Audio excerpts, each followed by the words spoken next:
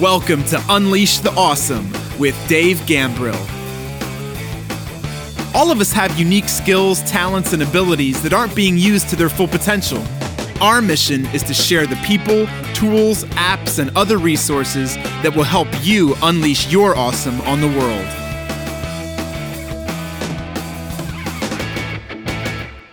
Yo, what's up? It's Dave. Welcome to another episode of Unleash the Awesome. Today, let's talk about how movement brings clarity. Movement brings clarity. As you've probably heard lots of people say in the entrepreneurial space or anywhere else where there's a lot of go-getter type attitude, like go make things happen, the idea is like you're not going to learn by just sitting around. You've probably heard the famous man in the arena speech, right? Which essentially says like the people that are getting it done are the people that are down in the arena, the people that are playing the game, the people that are making things happen, the people that are taking action. Because you will not get the clarity that you're looking for. You will never get 100% clarity, but you certainly won't get anywhere close to that if you're just sitting on the sidelines doing nothing. Right? If you think about a sports analogy, you could spend all week practicing and watching game film of the opponent, no matter what game you're talking about. I'm going to use football as the example. Lots of people understand that. I'm talking about American football, by the way, not soccer or football.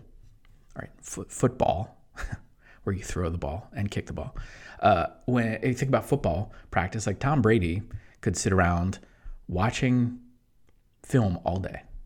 He could see what the other team does. He could see how his team could take advantage of what the other team is doing defensively, and he could even practice a little bit out with his team.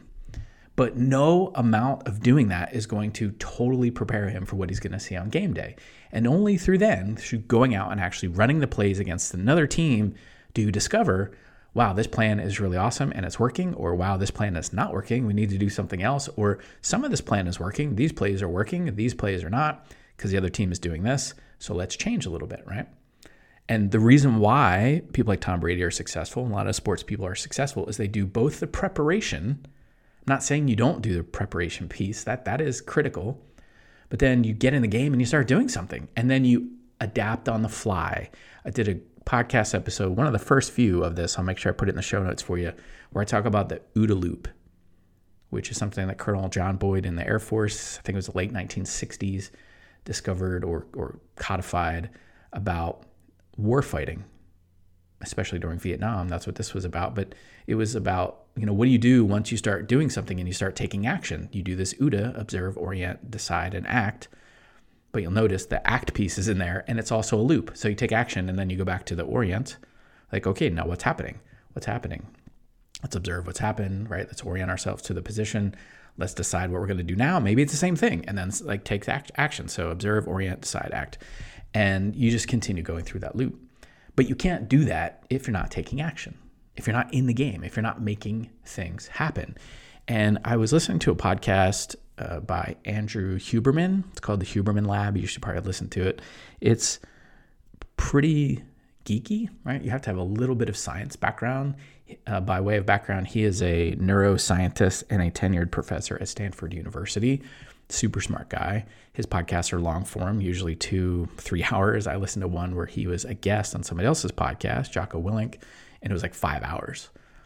But what I like about him is he brings the science. He brings the real good randomized, controlled, sometimes placebo-controlled trials that have been published in major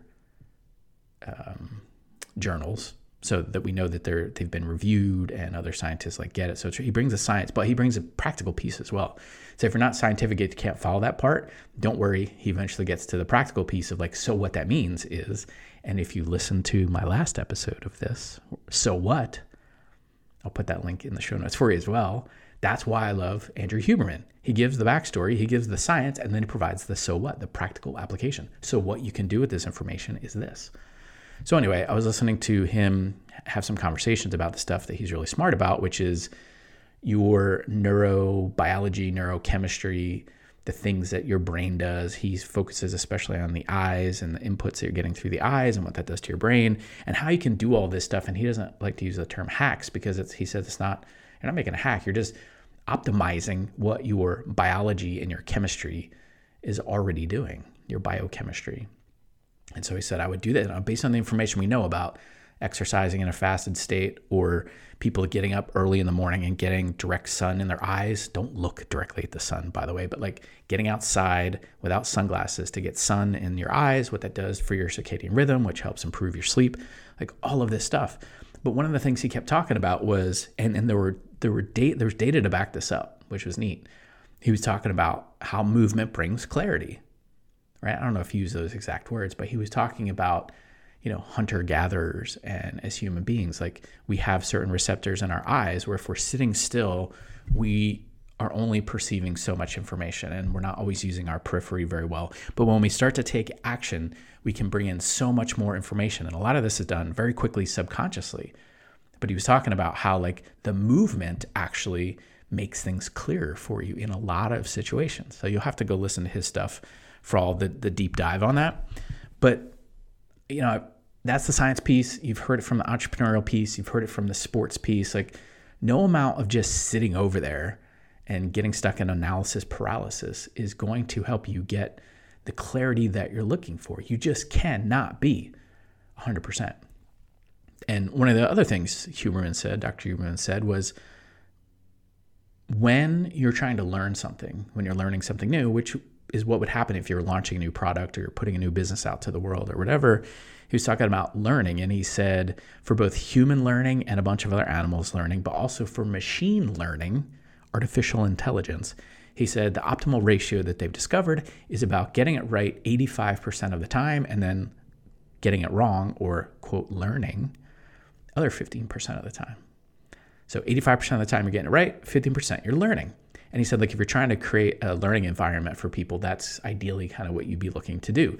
You don't want them to get everything right all the time because they're not learning and adapting and growing. You have to challenge them a little bit. And he talks all about that stuff in his podcast too, about how just doing the same thing over and over is not going to stretch you. You have to do things slightly different to get better results, whether that's physically or mentally or whatever.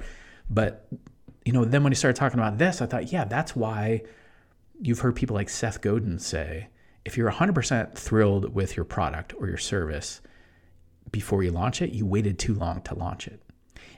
Additionally, you won't even know, like you'll have your own biases about your product or service.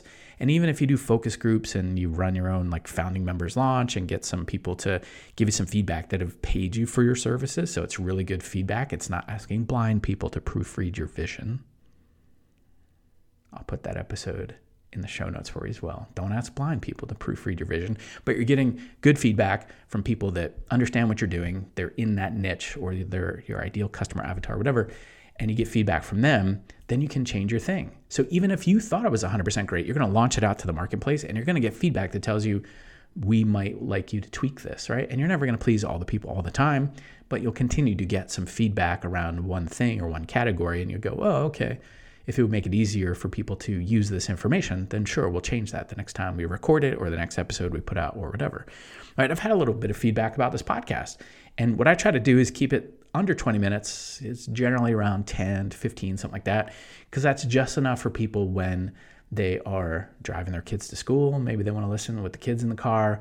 It's enough for them to listen to it when they're in the shower or they're working out, like getting ready in the morning. It's just a little bite-sized nugget to give you some actionable information that you could use in your day, right? So I got that feedback from people of like, that would be a sweet spot.